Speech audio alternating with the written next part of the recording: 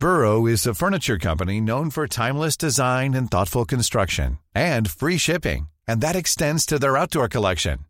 Their outdoor furniture is built to withstand the elements, featuring rust-proof stainless steel hardware, weather-ready teak, and quick-dry foam cushions. For Memorial Day, get 15% off your Burrow purchase at burrow.com/ACAST and up to 25% off outdoor. That's up to 25% off outdoor furniture at burrow.com/ACAST. Do you know a student getting ready to go to college? Or are you looking at going back to school yourself? The Woodward Hines Education Foundation and the Get to College program help more Mississippians get to and through college to get certificates and degrees that lead to meaningful employment. They offer free college planning advice, including hands-on FAFSA completion assistance through in-person or virtual appointments. Visit gettocollege.org to learn more.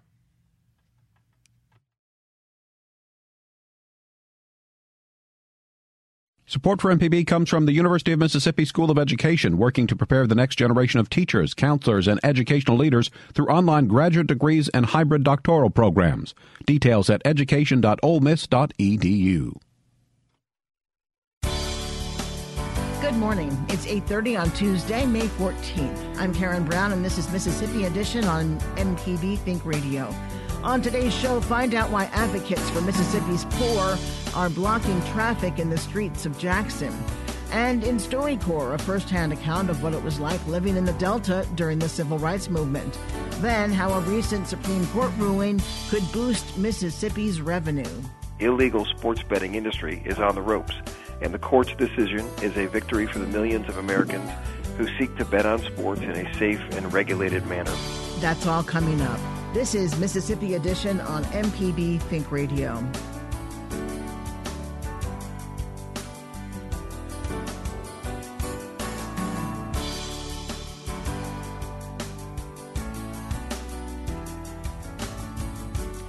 Mississippi advocates for the poor are calling for a moral revival that confronts poverty in the state.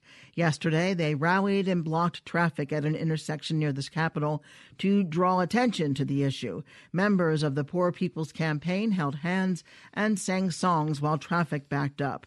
Jason Coker is National Director of the advocacy organization Together for Hope. He tells MPB's Desiree Frazier more about the movement. This is happening simultaneously across 41 states in the country. And we'll do this every Monday for 6 weeks. And at the end of that 6 weeks, all of us will go to Washington, D.C., and we'll speak with one voice and ask America to be better. And it's not America, it's really the government. I mean, can we pass policies that work for all Americans and not just the wealthiest Americans? Will politicians pass policy for people who don't have the money to buy them? I mean, this is critical, and all we have right now is democracy. That's our only recourse. The people can vote.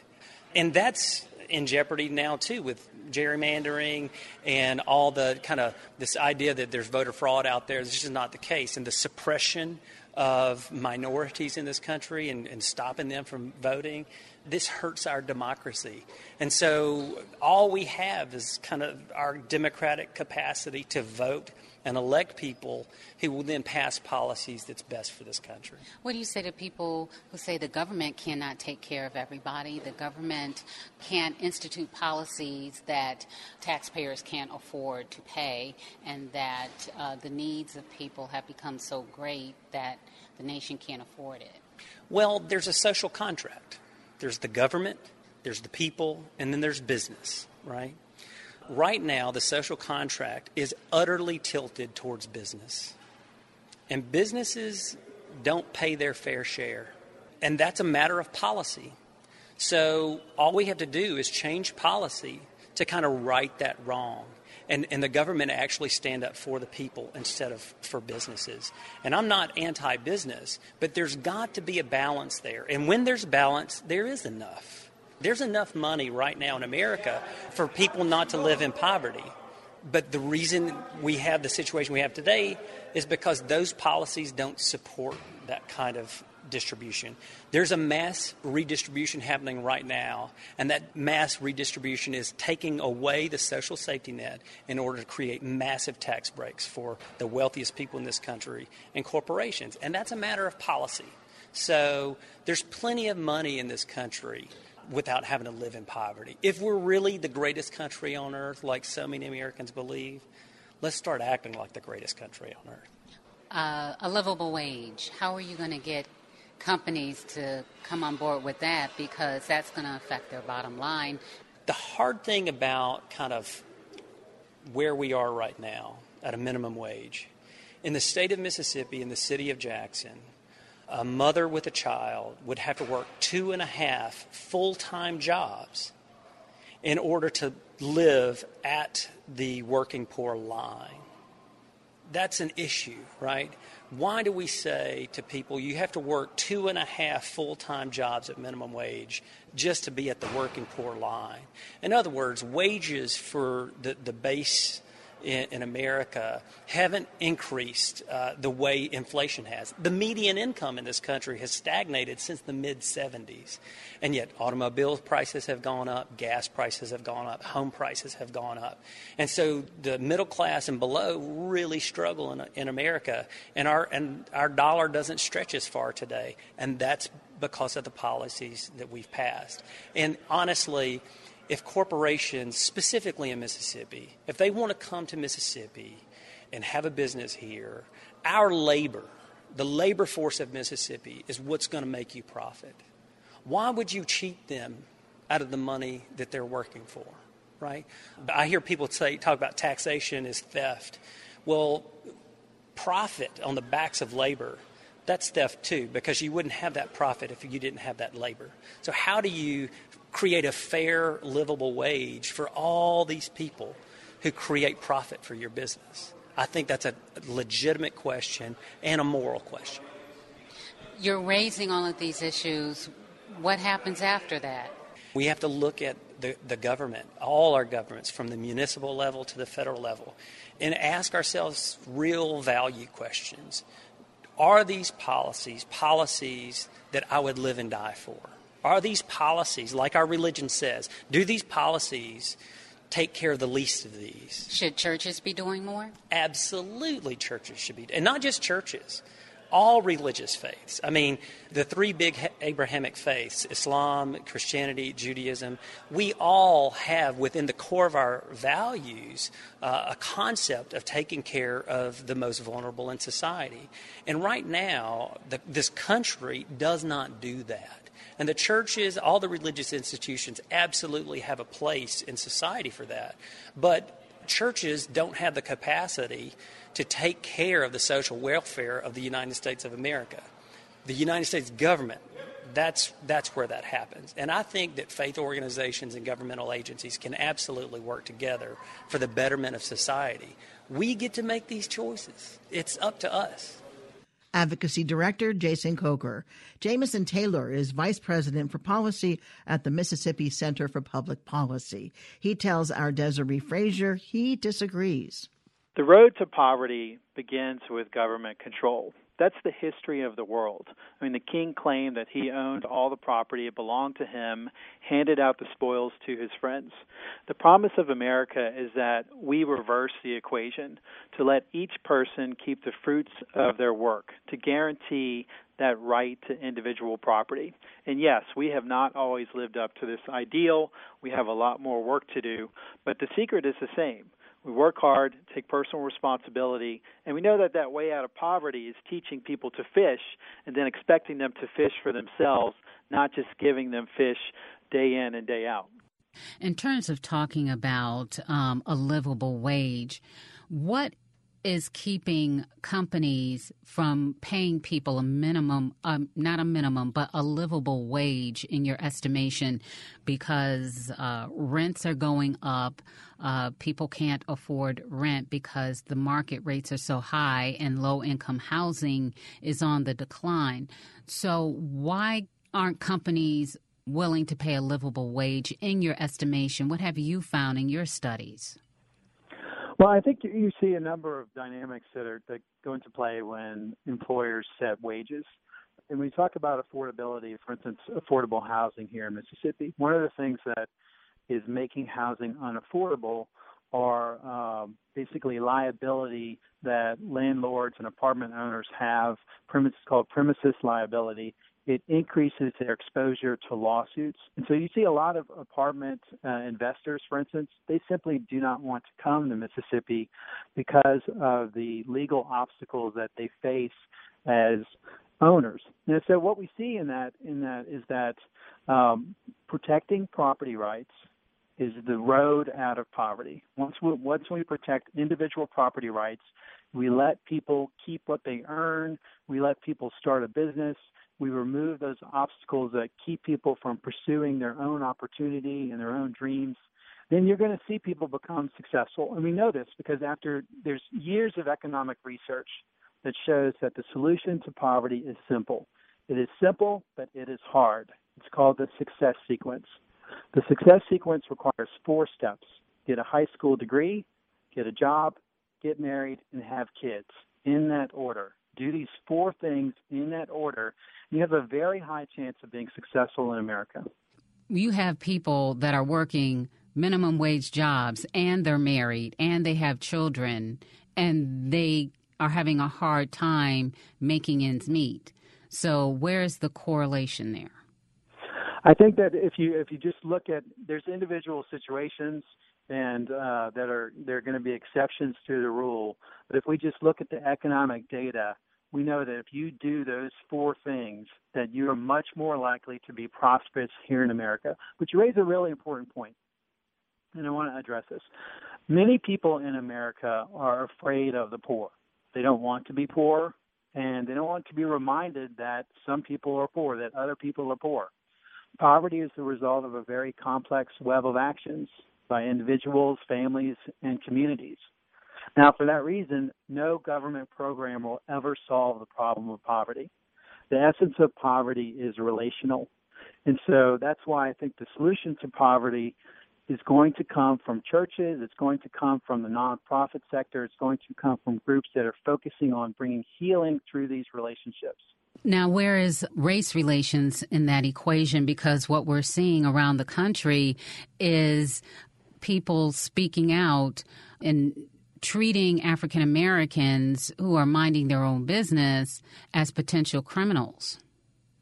And yeah, that's a very serious problem. I think the promise of America, again, is equal opportunity for all, but also justice for all.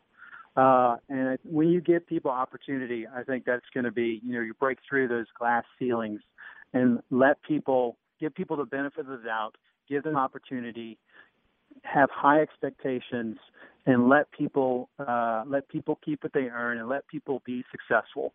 Government certainly has a role to play in kind of stepping out of the way. But also our churches have a lot of work to do on race relations, but also, again, just focusing on those human relationships, which is really, poverty is a poverty of human relationships. The more we can focus on that and focus on what unites us all, the better off we're going to be. Do you see the nation moving forward to more equity, more fairness? And I know that there is a feeling that you get what you earn, but there are also people who are working hard and feel that they're working hard and not getting what they earn. We are never going to solve poverty by focusing on problems of equity and fairness. We need to focus on opportunity and potential success. Now, people deserve equal opportunity, but we cannot guarantee what they do with that opportunity. Everyone deserves their chance to be successful, and let's give everyone that fair chance, but then we have to let things play out the way that they're going to play out. Mississippi Center for Public Policy's Jamison Taylor with MPB's Desiree Frazier. And now to this update. The outgoing leader of the Mississippi Emergency Management Agency says he's leaving because of alcoholism and post-traumatic stress disorder. Lee Smithson resigned Friday. He says his dependence on alcohol hurt his ability to run the agency, and he stepped down after consulting with Governor Phil Bryant. Smithson says he suffers from post-traumatic stress disorder following deployment to Iraq and work after 2005's Hurricane Katrina. Smithson says he began receiving treatment last year. Smithson became Emergency Management Director in 2016. In other news, a Mississippi university is naming a native of the state as its 20th president. Mississippi College trustees on Monday said they had chosen Blake Thompson to lead the 5,000-student Baptist-affiliated institution. Thompson worked on U.S. Senator Thad Cochran's staff before joining academia. Outgoing President Lee Royce retires in late June after 16 years on the job. Coming up in StoryCorps, a first-hand account of what it was like living in the Delta during the Civil Rights Movement. You're listening to Mississippi Edition, the only source for statewide news coverage. This is MPB Think Radio. Today's stop on the StoryCorps mobile tour highlights exactly why the program is so important. The main storyteller is attorney Jack Dunbar, who's since passed away. But before he died, he was able to share his recollections of the civil rights era in the Mississippi Delta. He tells his son John about the difficulties involved in doing, or not doing, the right thing. Now, during that period in the late 50s and the 60s in the Mississippi Delta, that was the time of the civil rights movement, I guess, hitting its stride. How did that affect you in what you saw in Clarksdale? John, it was time of the civil rights, but it's also a time of a reaction by a lot of the white power structure.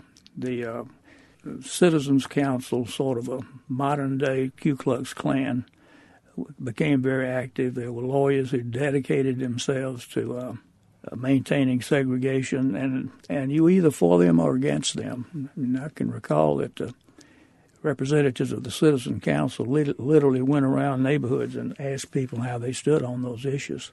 I had grown out of background with my mother and grandmothers who lived in a segregated society. They were not people who took advantage of African Americans, in my opinion, but they lived in that society, and we grew up in that kind of society. And so I began to develop my own feelings about that, and at the same time, difficult to reconcile a more liberal approach to the race issues that I began to develop with the ability to raise a family and have an income in a small town, because those of us who later became to be known as black lovers, words more antagonistic than that, would be ostracized and would not, would be on people's, no pun intended, black lists. So it was a difficult, awkward time, and it was difficult for a lot of well-meaning people to transcend from what their parents and grandparents had told them about African Americans, more benevolent than perhaps other things that were said that you would hear is that, well, they're okay, but they're different people, they're not like us. Those kind of terms were thrown about in the 40s and 50s to young people. And the difficulty that a lot of people had, good people had, was coming to the realization that their parents and grandparents were just wrong. They were wrong. And it's hard to come to that conclusion because these are people who love you, who raised you, cared about you, and you had to come to the conclusion that they were just wrong. And it's not easy for everybody to do. We see more and more people have grown past that, thank goodness, but it was an awkward, difficult time for a lot of people. You mentioned that members of the Citizen Council would approach you to try to, I guess, get your commitment to their cause. Were you confronted by members of the African-American leadership to see if you might make the bold step to stand for them? And what kind of conflict did that pose? Well, I was not officially contacted by the black leadership, although when I was city attorney in Clarksdale, I do remember that one thing, several things I was not proud of, how I reacted to that. For example, on one occasion, just a nice African-American who was a school superintendent came from Vicksburg, where my father came from, and he knew I had those Vicksburg roots, and he invited me to have lunch with him at the local Holiday Inn. This is, early 60s. And I accepted, and then the more I thought about it, I thought, well, what if somebody sees me having lunch with a black person? That could be a problem. So I called him and made some lousy excuse why I couldn't go, and I think he knew exactly what I was saying and why, but he was gracious about it. And that's one of several things I did that I'm not very proud of. But one thing I did do that I was proud of, when I was city attorney, the black leadership wanted to have a march through downtown Clarksdale in response to some civil rights issue. And a lot of the Citizens Council put pressure on the city board to not permit them to have a permit to march, to not let them have that march. And I told the board that if they wanted to end the marching, the thing to do was to let these people have this march, not only give them a permit, but lead the parade, and that would, in my opinion, probably be the end of it. If they did not let them march, then they were going to see a whole lot of marches that were not approved either. And the city board fortunately took my advice, and they marched with the chief of police out in front of the parade there in Clarksdale, and that was the end of it. So I did a few things that I thought maybe made some contribution to that problem that I'm proud of. To hear more of our conversations from the StoryCorps Mobile Tour, go to mpbonline.org. The StoryCorps Mobile Tour visited Mississippi through a partnership with the Mississippi Humanities Council, the MPB Foundation, and Mississippi Public Broadcasting. This is Mississippi Edition on MPB Think Radio. I'm Karen Brown. The U.S. Supreme Court on Monday struck down a federal law that barred gambling on football, basketball, baseball, and other sports in most states, clearing the way for Mississippi casinos to move forward. American Gaming Association President Jeff Freeman. Illegal sports betting industry is on the ropes, and the court's decision is a victory for the millions of Americans who seek to bet on sports in a safe and regulated manner. Officials say casinos have been in talks with state regulators about draft rules allowing sports betting, and that regulators could vote quickly. Last year, Mississippi changed its law to allow sports betting as part of a bill legalizing and regulating fantasy sports. The Mississippi Gaming Commission oversees 28 casinos. Alan Godfrey is executive director of the Mississippi Gaming Commission. He gives MPB's Ashley Norwood a brief history of the ruling. The Professional Amateur Sports Act, PASPA, in its basic form, allowed sports betting at certain states. There was a couple of states that were grandfathered in, and then I think there was a year window in which states that met certain criteria could opt in, and most states obviously did not. So what you had was Nevada, who had the only legal type sports betting. You had a couple others that could offer parlays and very little sporting events that they could bet on. So what through the years, it's basically become other states have said, well, we would like to have sports betting, but due to PASPA, they were not allowed to, and that started New Jersey in their course of filing lawsuits and going back and forth to take this case all the way to the Supreme Court. So the ruling today, do you know when that might take effect in Mississippi? Now, I'm not an attorney, but I'm assuming that the Supreme Court striking down PASPA means that it is effective immediately, that the law is unconstitutional, and therefore each state can regulate gaming. If they want sports betting, they can have it. What that means in Mississippi is, well, the law has already been changed in the state of Mississippi. It was done last year. But that doesn't mean sports betting can be legally done tomorrow in the casino. There's a process by which they have to go through this. We've got to adopt regulations, publish the regulations, adopt them, and they become effective. But more importantly, the properties have to prepare themselves to take the bets. This could potentially eliminate the illegal market. Do you have any thoughts on that? I don't think it'll eliminate the illegal market because it's always been around. I think it will encourage some people that don't bet. I think it'll encourage them to come to the casino and place a wager. We may make a dent in it. I'd like to think we would, but I really doubt that we're going to dent the illegal market. So kind of talk about the potential impact of this Supreme Court ruling. The impact of the Supreme Court ruling in Mississippi, I believe the greatest impact is going to be the additional foot traffic that is coming into properties. These are people that they're not coming today, but they're going to come from our surrounding states because it's not offered there, and they're going to put wagers on their favorite college football team or their favorite professional sports team. These regulations are geared more towards how a sports book will operate. you're going to have to come into the state. You're going to have to come into a licensed property, and that's where you will place your wager. You're not going to be able to get on a mobile device in one city and in Mississippi and place a wager. So the benefit there is you've got to come to the property to place your wager, and that's just additional foot traffic coming in. Alan Godfrey is the Executive Director of the Mississippi Gaming Commission. Thank you so much for your time today. You're welcome. Stay tuned to MPB Think Radio for a full slate of Mississippi-based programs all morning long. Coming up at 9 o'clock, it's Money Talks. Then at 10, it's In Legal Terms. And at 11, stay tuned for Southern Remedies, Relatively Speaking. Did you miss part of the show today? Find past episodes of this and other Think Radio programs online at mpbonline.org or by downloading the MPB Public Media app from the Apple or Google Play stores. I'm Karen Brown. Join us again tomorrow morning at 8:30 for the next Mississippi edition on MPB Think Radio. Support for MPB comes from the University of Mississippi School of Education, working to prepare the next generation of teachers, counselors, and educational leaders through online graduate degrees and hybrid doctoral